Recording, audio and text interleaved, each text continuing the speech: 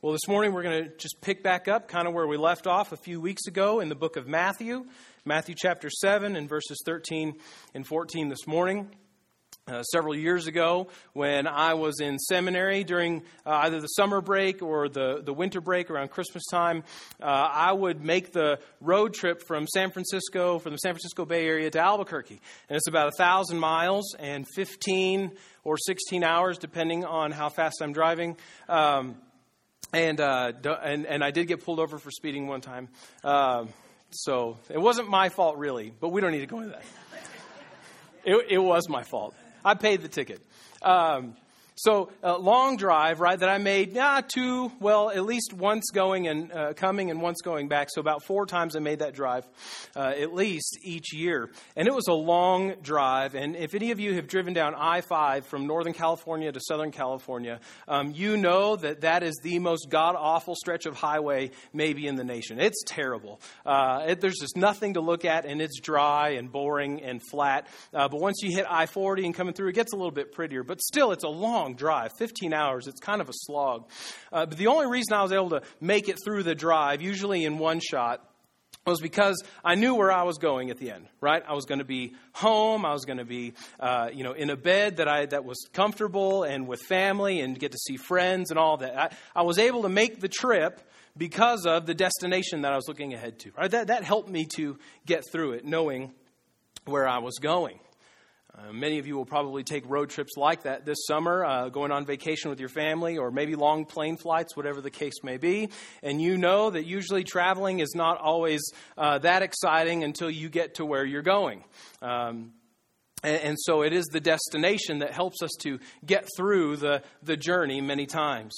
Now, if I had to make that trip from San Francisco to Albuquerque by car because I had to come to, let's say my sister was sick or hurt in the hospital or somebody had died and had to come to a funeral, that 15 hours would not be an enjoyable or very endurable drive. Those 1,000 miles would feel like a million knowing what was at the destination, right? So you see how the destination changes how we see the path that we're on and the journey that we're taking. And Jesus has truth for us along those lines in Matthew chapter 7, verses 13 and 14. We are nearing the end of the Sermon on the Mount here. Hopefully by now you've all found your place in your copy of God's Word, and this is what Jesus says. Enter by the narrow gate, for the gate is wide and the way is easy that leads to destruction, and those who enter by it are many. For the gate is narrow and the way is hard that leads to life, and those who find it are few. In this passage, we have both a command from Christ and an explanation to that command. All right, so first let's look at the command. The command is to enter by the narrow gate, first part of verse 13. This command, if we were just to pick it up, from this point in Scripture, just pick up the Bible, open to Matthew 7, not having been studied through it or whatever, just read these verses. This command to enter by the narrow gate might seem oddly out of place, might seem disconnected from the Scripture around it. Jesus was just talking about asking God for things in verse 12, whatever you wish, or in verses 7 through 11, praying with persistence. Jesus was just talking about doing unto others what we would want them to do to us in verse 12. Whatever you wish that others would do to you, do also for them. Do also to them, for this is the law and the prophets.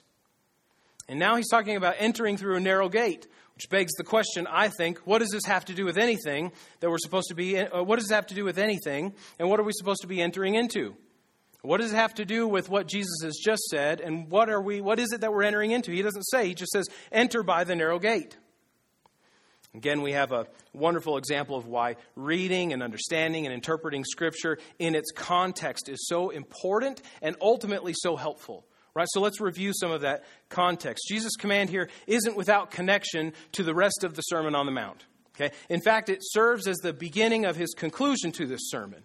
And as we review the course of the Sermon on the Mount, we find first in Matthew chapter 5 the Beatitudes, right, verses 1 through 12, the attitude, the kind of heart, the kind of life that goes along with one who lives in the kingdom. And then he has that statement about being salt and light. You are the salt of the earth. You are the light of the world. And that followed by Jesus' statement that his ministry was not to abolish the law and the prophets, but to fulfill them, right?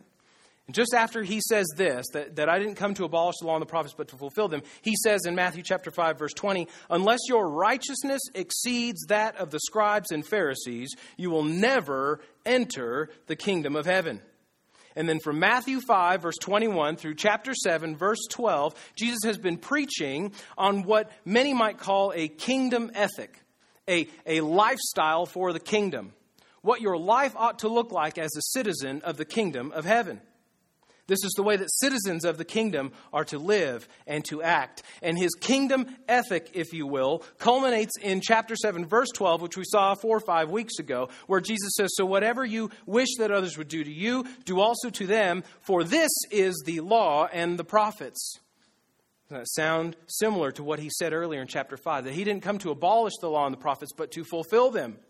And so whatever you wish that others would do to you, do also to them. This is the law and the prophets. All of the kingdom ethic portion of the Sermon on the Mount then ultimately shows us that we are personally incapable of actually fulfilling this ethic. Right? Jesus talks about anger, right? He says, you've heard it been said that you shall not murder, but I tell you the truth, even if you're angry with your brother and you say to him, you fool, you are guilty of murder. Right? And he talks about adultery and lust and the connection between the two. It's not enough that you not just commit adultery, don't even have lustful thoughts, Jesus says. And we review all of these things throughout the Sermon on the Mount, and we see that every single point along the way, we have failed. The kind of righteousness that exceeds that of the scribes and the Pharisees is impossible to attain for any one of us. It is impossible for us in and of ourselves to be perfectly righteous. Nevertheless, Jesus commands those who are listening to enter into the kingdom by the narrow gate. It is right to understand verse 13 in the context of the Sermon on the Mount as a command that is impossibly difficult to accomplish. We should read verse 13, enter by the narrow gate, and say to ourselves, I can't. It is impossible. Yet the command by Jesus indicates that it is not impossible to enter the kingdom of heaven. Having learned that our own righteousness then cannot exceed that of the scribes and Pharisees, knowing that our own righteousness is never enough for us to enter into the kingdom of heaven, we're left only to conclude at this point that the narrow gate to the kingdom can only be entered if someone else's righteousness, which is perfect, is imparted to us, is given to us, is accounted to us. We need someone else's righteousness to enter, is what we learn from the first part of verse 13. Church, this passage is, at its heart, about the exclusivity of Christ for salvation. By that I mean that the entrance to the kingdom of heaven can only come through Christ. Jesus Christ, the Son of God, the second person of the Trinity, who is co-eternal and coexistent with God the Father and the Holy Spirit, the only perfect God-man who took on flesh, being fully God and fully man, is the only human being to ever live the perfectly obedient and sinless life that is required of all who wish to enter the kingdom of heaven. He alone is truly righteous among men. And Christ alone died on the cross as the cleansing and atoning sacrifice for our disobedience to God and for our sin. And then he physically and bodily rose from the dead in defeat of the disastrous effects of sin. All of this God did, the Son of God taking on humanity, so that there would once and for all be salvation from sin for fallen sinful people like you and like me. This salvation we receive but by one means. There's only one way to receive this salvation from sin. That is by faith and repentance. Trusting Christ, turning from sin. Ephesians 2, 8 and 9 tell us it is by grace we've been saved through faith, and this not of ourselves, not by works, so that no man can boast. You want to enter into the kingdom? There is but one way, and it has nothing to do with you, but with the one who has done everything for you. Recognizing that there's nothing on our own that we can do to merit favor with God or to gain a just God's forgiveness for our treasonous rebellion against him, we must trust fully in the death and resurrection of Jesus on our behalf to be saved. He who did not deserve to die took our place on the cross and willingly gave his own righteous, perfect life to rescue our rotten, stinking, dirty, no good souls. Church, that's true about us, right? Our souls are rotten, dirty, no good, filthy, awful things in and of ourselves. I know my heart, and I know the things that I thought and did this week, all right? So I can say that I am a dirty, no good, rotten, scum of the earth kind of being, right, apart from Christ. But by faith in Christ and turning from our sin, turning away from our sin and turning to be obedient to Christ and to following Him, His righteousness becomes our righteousness. And so we are covered in His perfection so that when God the Father, the good and righteous judge, when He looks upon us, He doesn't see our sin and our rottenness, but He sees His Son's perfect righteousness. He looks upon the record of debt of the record of debt that our sin has created, and He sees that Christ, and in Christ it has been paid in full. The gate is narrow because the road to a right relationship with God is singular. That is, there's only one. There's only one way to a relationship with God.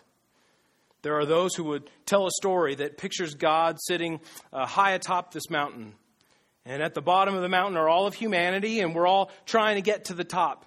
Some will take a direct but maybe somewhat treacherous route to the summit. Others would wind their way merrily to the top over a long period of time. And yet others would choose any one of many paths to get to Him. Yet in Scripture, in John chapter 14, verse 6, Jesus Himself says that I am the way, the singular way, the truth, singular truth, and the life, singular life. No one, He says, definitively, no one comes to the Father except through me. So this picture of God as one who sits atop a mountain and allows any of a number of infinite paths for people to get to Him is just plainly not true in Scripture. And then in Acts chapter 4, verse 12, we hear even from the mouths of Peter and John as they confront the Jewish ruling council, they say, there is salvation in no one else, for there is no other name under heaven given among men by which we must be saved. And so this picture of God atop the mountain with many paths to the summit and the words of Scripture about the way to God are mutually exclusive. That means that they cannot both be true at the same time. Okay, we can hold God's sovereignty and human free choice, human agency. We can hold those two things together in tension. They're not mutually exclusive. But this picture of many paths to God and of one path to God are mutually exclusive. Either there are many or there is just one, but there cannot be one and the same. Either on the one hand, God is who He says He is in Scripture and through the mouth of the Son of God, Jesus Christ, or He is not. And in that case, nothing of Scripture can be trusted. And if that's where you are today, please close your Bibles and you can exit this room. I'm glad everyone stayed. If you say that you trust the Bible and what it says about God, what it says about His perfection, what it says about our sin and His Son and the way to salvation, you must believe, you must come to the conclusion that Christ is the only way into the kingdom. Otherwise, stop saying you believe Scripture. Stop saying you believe the Bible. If you don't believe that Christ is the only way, then stop saying you believe this book. Put it away. Let it gather dust on your shelf like any of a number of others. But if you say you believe it, then believe it. Praise be to God that He has given us but one perfect way to salvation and into the kingdom.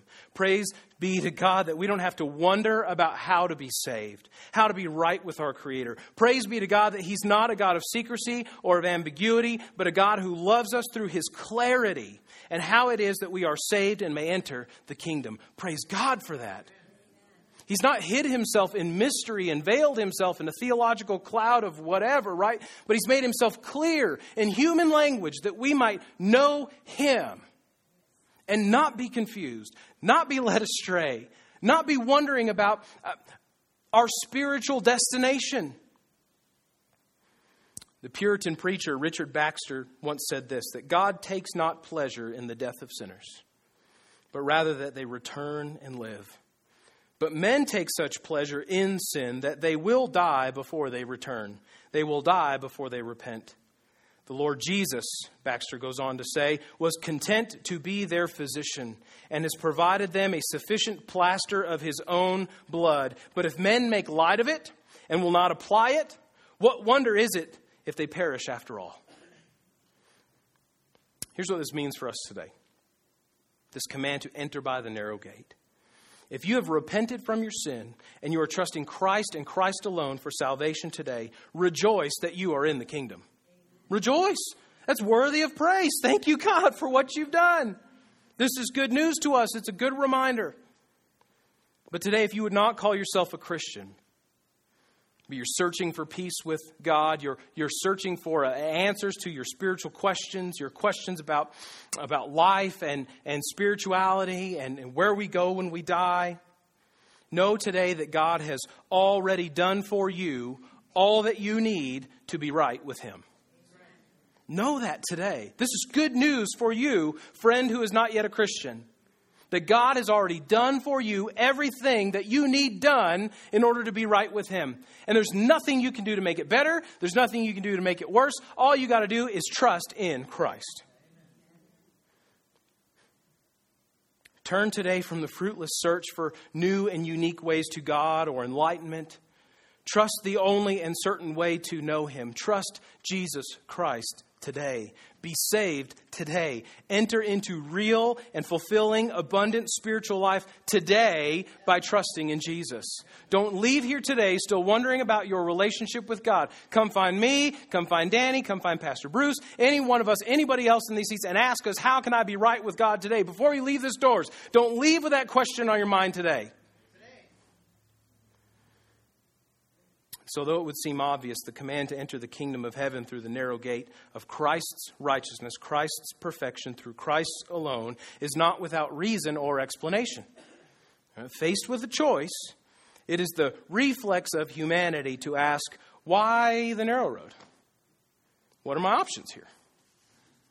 Right? Why just a 40-inch TV? There's a 55-inch over there. We like choices in America, don't we? That's why there's a Burger King next to a Wendy's, next to a McDonald's. We pretty much all sell the exact same thing, right? And based on our desire for the day, we choose one or the other. We like choices. We want choices. And when it comes to spirituality and a relationship with God, we want choices.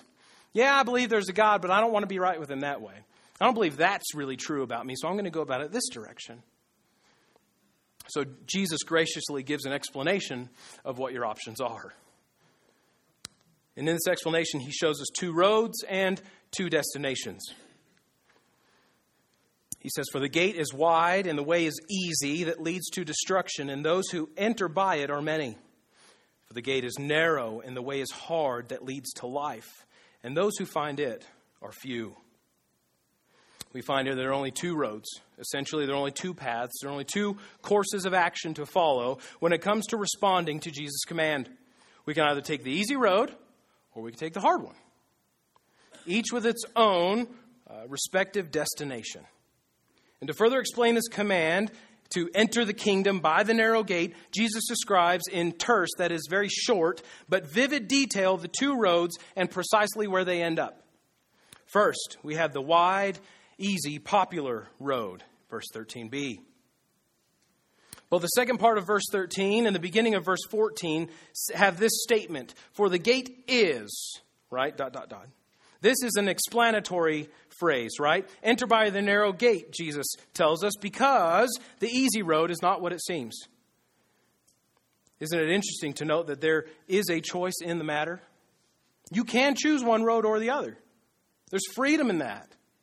Yes, Jesus commands that we enter by the narrow gate, but His command doesn't come without freedom for each of us to choose the alternative. And there's a seemingly altogether different path to take. There is, in fact, a wide, easy road that we can travel.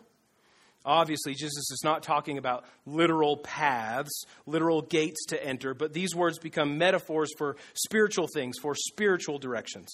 And there exists a spiritual direction other than what Jesus is instructing His listeners to take. The other gate,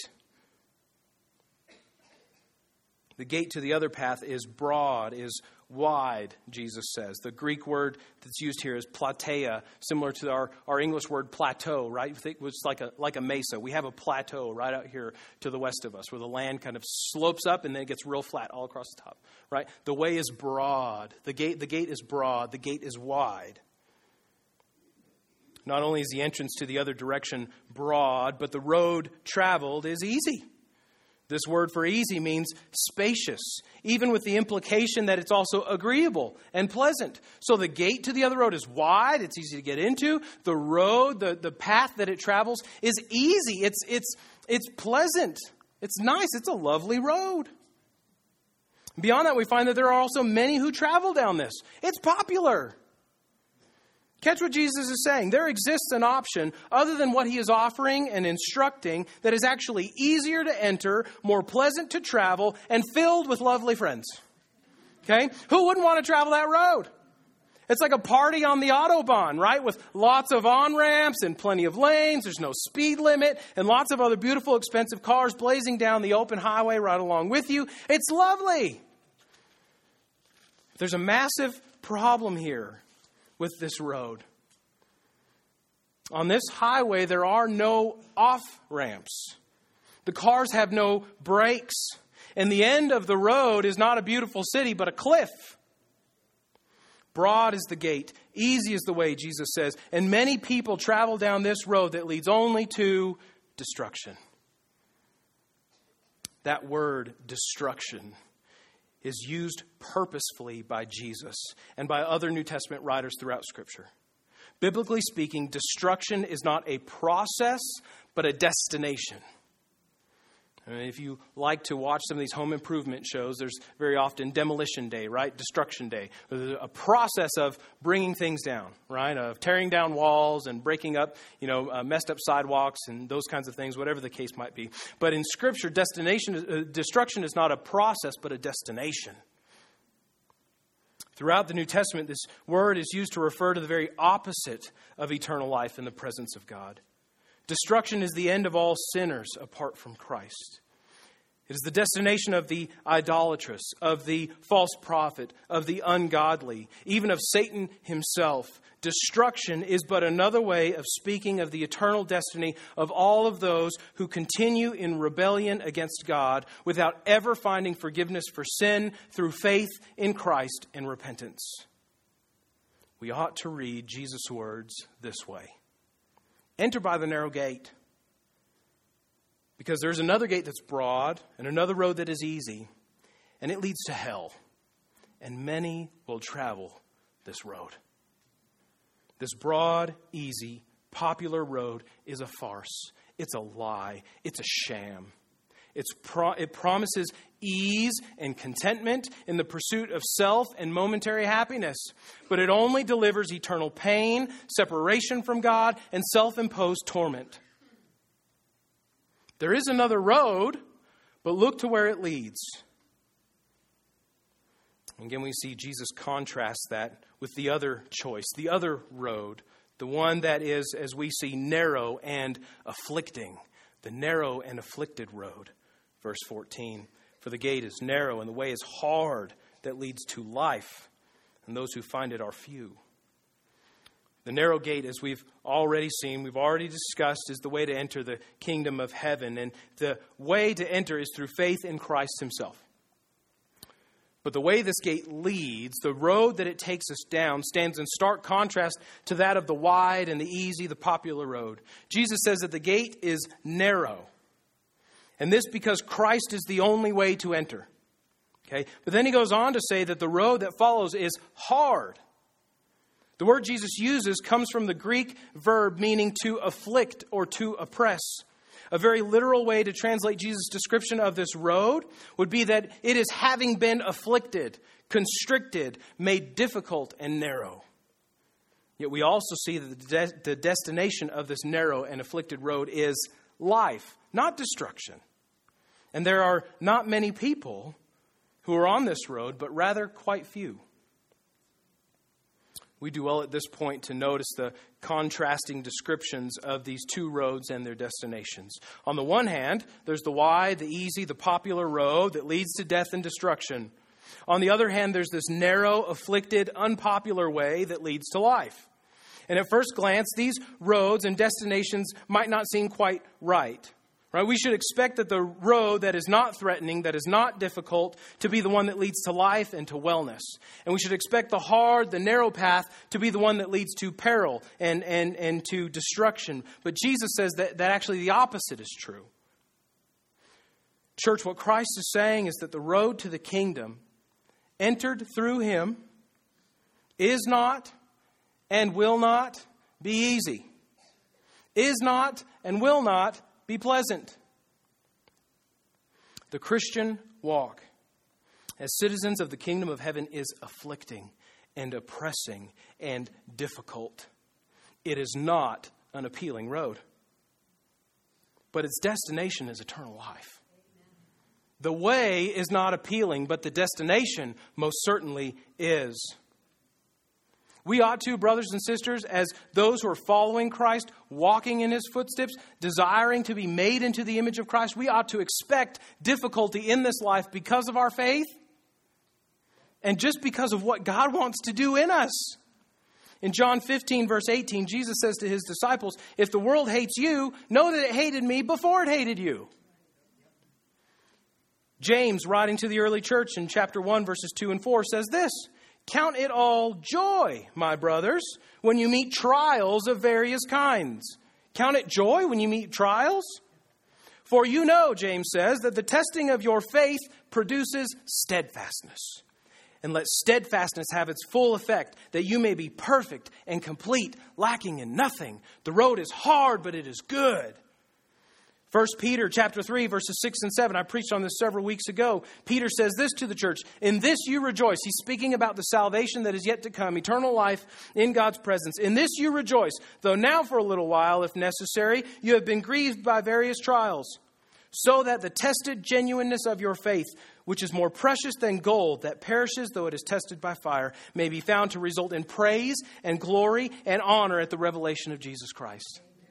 Glory in suffering. Glory in your affliction as a believer. Glory in being oppressed by those that don't follow Christ and don't love Christ and don't want anything to do with Christ. Why? Because in that process, the tested genuineness of our faith is being proved.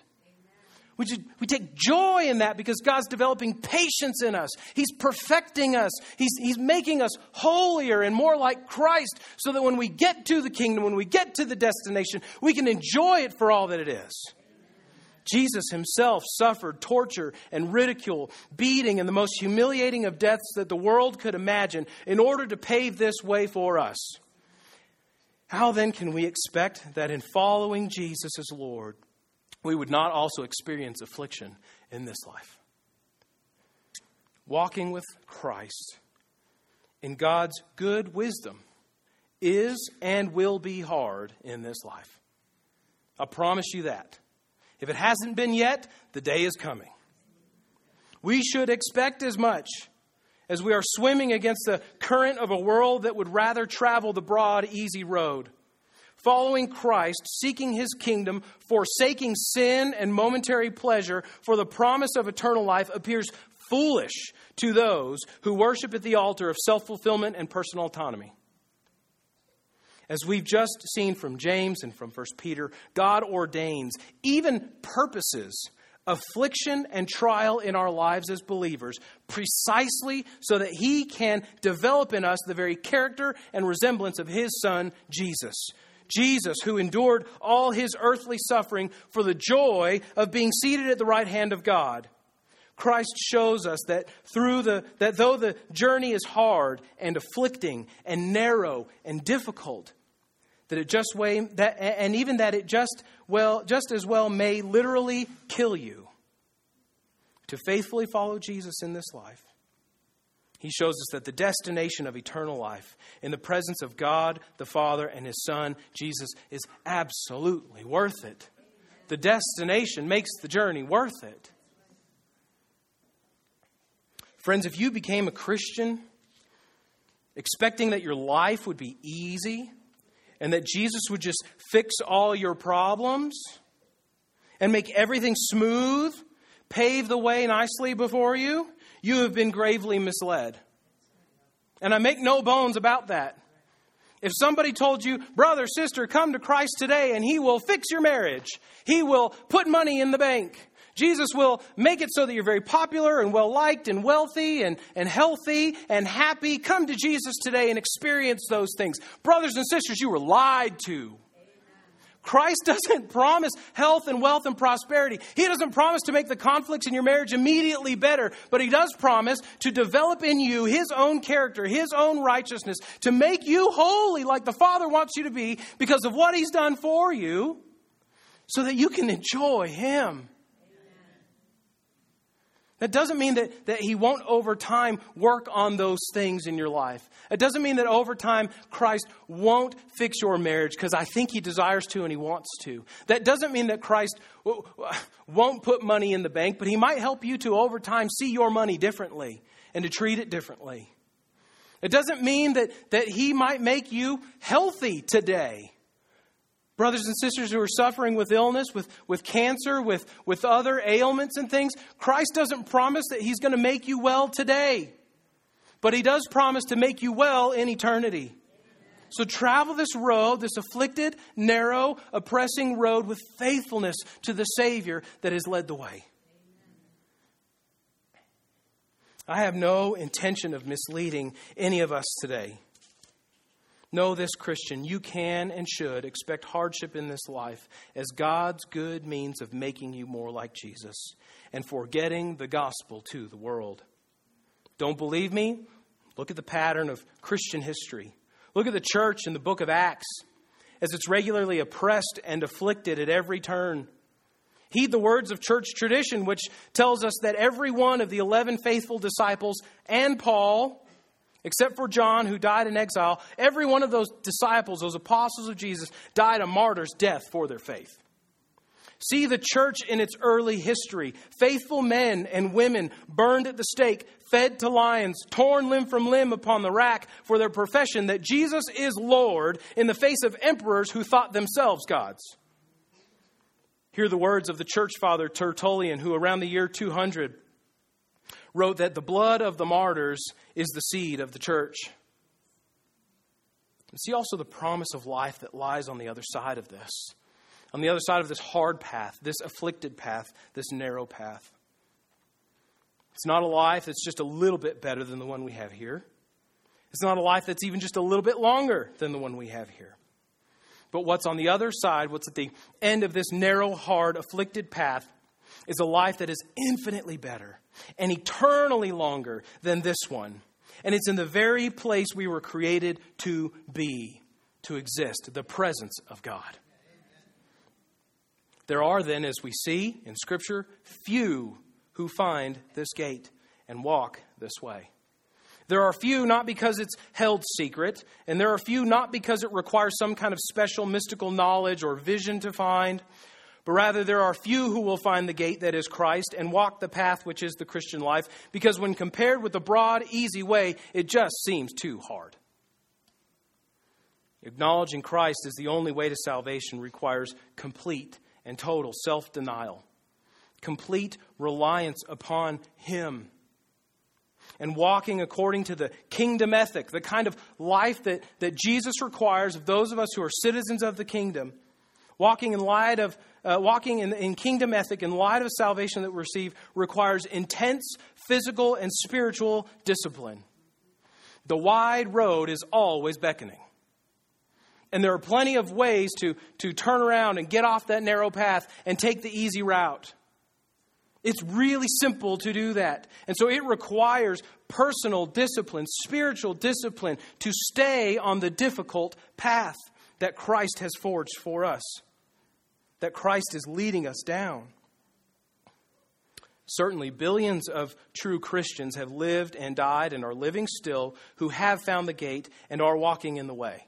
Right? And we wouldn't say billions is necessarily few, right? But in the scope of history, there are relatively few. The truth that Jesus is describing is that true followers of Jesus, true believers, true Christians who trust in His saving grace, who seek to live disciplined and holy lives, who endure persecution and suffering for the faith, will always be in the cultural and global minority. Why? Precisely because that way is hard. Given the choice, we want the easy way out. Right? That's why you hear on the radio all the time these infomercials for these like get rich quick kind of things. Right? You can get rich tomorrow, make 6 figures tomorrow, working part-time, buying and selling foreclosed houses. Right? We want the easy way out. But life isn't the easy way. Life is found in pursuing the hard path, the narrow path, the path that is afflicted. The invitation to Christ, to follow Him, that says, come to Jesus and He'll make your life easier, is a false gospel and deserves to be condemned by the church today.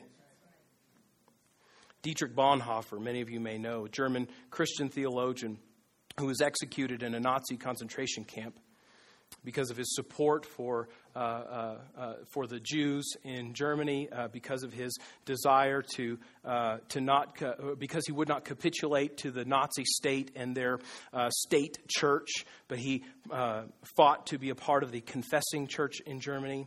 He calls this kind of grace cheap grace. The kind of grace that says, come to Jesus and your life will get easier. That's cheap grace. He says cheap grace is the grace we bestow on ourselves. Cheap grace is the preaching of forgiveness without requiring repentance. Cheap grace is baptism without church discipline. Cheap grace is communion without confession. Cheap grace is grace without discipleship, grace without the cross, grace without Jesus Christ living and incarnate. Taking this further, cheap grace is the kingdom of heaven by way of the broad and easy road. It isn't real grace. It doesn't require real faith, and it doesn't lead to the kingdom of heaven. For the person here this morning who's not a Christian, understand me today when I say that if you want to become a Christian so that you can have an easy and a prosperous life here and now, you are mistaking the journey for the destination.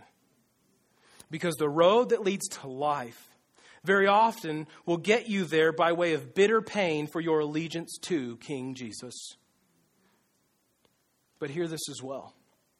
The destination, which is resurrection from the dead, which is eternal life in the new heavens and the new earth in the presence of God Himself, is worth these momentary trials.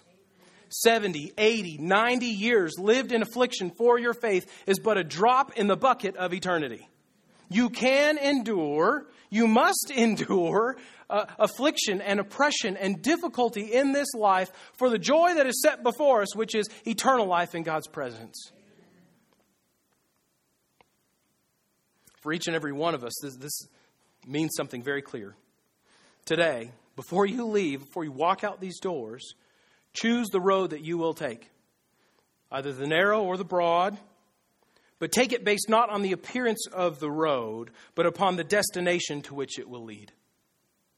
The choice between the narrow road of repentance and of faith, of turning from sin and trusting in Christ, and the wide road of sin and selfishness, between finding life or meeting destruction, the choice between these two is found all throughout Scripture. It's a constant theme. It was there with Adam and Eve in the garden, when God said, you may eat from any tree but this one. And if you eat from this one, you shall surely die. And we see the choice that Adam and Eve make and the results of sin that we experience and share in even today. That choice between the narrow, hard road and the broad, easy road is there in Deuteronomy chapter 30. When Moses is giving his parting exhortation, his farewell sermon to the people of Israel, after he's just retold all of the law that God had given to them in their wandering in the wilderness, he says this to Israel: I call heaven and earth to witness against you today that I have set before you life and death, blessing and curse. Therefore, Moses says, choose life. And it is here from the mouth of Jesus who says, enter by the narrow gate. For broad is the gate and Easy is the way that leads to destruction. And oh, how narrow is the gate. How hard is the way that leads to life. Often in popular philosophy today, notice I said popular, not good. Popular philosophy says that the journey is the destination. Right? It's this sort of ephemeral, kind of amorphous sort of thing. Just enjoy life. Right? That is the destination. The destination is just what you're doing. The road trip is what you're doing. Right? You're not going anywhere. You're just road tripping, man. The statement is what you would expect from the relativistic, semi-postmodern, experiences truth sort of philosophy that we find ourselves surrounded by. The journey is the destination. And the many other statements that mirror this sentiment seek to find meaning in the processes of life and not so much in the product. And find meaning in the journey, but not in the destination. But what this kind of philosophy either denies or implicitly ignores is that the process absolutely determines the product. And that the direction absolutely determines the destination. You can't get from San Francisco to Albuquerque via the Pacific Coastal Highway going north. Right? You go that way, you go to Canada. Okay? Not Albuquerque. Right? The direction absolutely determines the destination. And so here in Matthew chapter 7, verses 13 and 14, Jesus gives us two directions.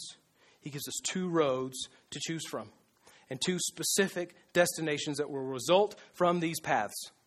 And the call for each of us today, believer or non-believer, is to choose today the one that leads to life. Life with the King. Life through the King. Life because of the King who gave himself as a sacrifice for us. That we might not have to take the wide, easy, broad road that leads us off a cliff. But that we might faithfully endure through faith in Christ and repentance from sin through this narrow, afflicted, difficult road, being made into the image, the character of the one that has saved us, not becoming him, but becoming like him, so that at the end of the road, we share in the glory that is eternal life with God. Amen. Brothers and sisters, if you have given into in your own life this gospel, that if you just come to Jesus, you just walk down that aisle, you just pray that prayer, and he'll fix everything in your life. Brothers and sisters, hear me clearly today. You have been gravely misled. And at every turn, when you are afflicted and tried, when you experience oppression and difficulty in trial, whether by the hand of God or through the hands of man, you will always see or experience some sort of disappointment in the gospel you thought you were accepting. But hear today the biblical gospel. That there is a good, holy, righteous, and just God who exists in all eternity, who has created all of heaven and earth, everything that we see. And he's created you and me, all of humanity, for a relationship of worship and of love with him. Being a part of a family of his. The Bible tells us, though, that we have taken that plan and we have completely obliterated it by our own desires and our own doing. We have chosen the other way. We have said, God, yeah, you might have done all this, but I don't really need you. I've got this figured out. I can do it on my own. And in rebelling against God and going down this path that seeks to fulfill ourselves and things that we can gain from this world, we are constantly and in an ever-increasing way sinning against God. That's what sin is. It's forsaking God and following ourselves. And the wages, what we earn from that life of sin is death, the Bible says. And not just physical death, but eternal death. Our destination is destruction, separation from God. But praise God that he's made a way for us to have a choice. For us to not continue down this road, but to seek another road. A road whose gate is narrow, whose path is hard, but whose destination is eternal life. And that he has done by taking on flesh in the man Jesus Christ, living a perfect life, the one that we cannot live, the one that no man has ever lived except for Jesus. And he died on the cross, a death he did not deserve, but that we did. The wages of sin is death. Christ did not sin. He didn't deserve death, but he did anyway. So that God's wrath, his punishment, his justice for our sin would be made perfect, would be made whole, would be made complete in Christ's sacrifice. Praise God, Jesus didn't stay dead, but he rose again from the dead, physically, bodily, to ensure our resurrection from the dead too.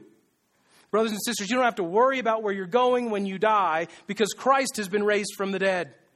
And for those of us who have faith in Christ, like Paul said in Ephesians 2:8, it is by grace through faith that you are saved. God's good gift of salvation to us through faith in Jesus Christ and by turning from sin that we experience salvation. And in being saved, in trusting Christ, in turning from sin, we walk forward in a new kind of life. A life that is not lived to fulfill ourselves, right? To make me happy today, but a life that is lived looking toward eternal happiness in the presence of God. Doing the kinds of good works that Christ did. We can't do those beforehand because Christ isn't in us, but after we trust Christ, we can do those things. Right? We can lead people to the gospel. We can overcome sin in our daily life. We can persevere this difficult path because Christ is in us. And the good news of the gospel is that when you die, should you die before Christ returns, that you will be with him in paradise. And that when he returns, you will also, like him, be raised. These bodies, physical bodies, will be raised from the dead. You will live for eternity in the presence of God, for those of you who are trusting in Jesus, in a body like the one that you have now, except for without all the things you don't like, maybe. Okay? And especially without the stain of sin. Right? The stain of disappointment from people and disappointment in ourselves because we just keep letting ourselves down. Right? But in the resurrection, we'll be made perfect. We will be like he is, Scripture says. That's good news. You who are believers today, who are walking with Christ, endure the path set before you for the joy that is yet to come. Live disciplined lives. Dig down deep into God's word and fight through the temptations of sin that come at you every day. Fight, because the destination is so good. Those of you who are not believers, get off the road that leads to destruction. Turn around, drive against the grain, find the narrow gate that is Christ, and enter into a path with so many others, billions over history, who have trusted Jesus for salvation. There may seem like few on the road because it's not very broad and it's hard to see ahead. You may feel like you're the only one or one of just a short number or one of just a small number who are doing this.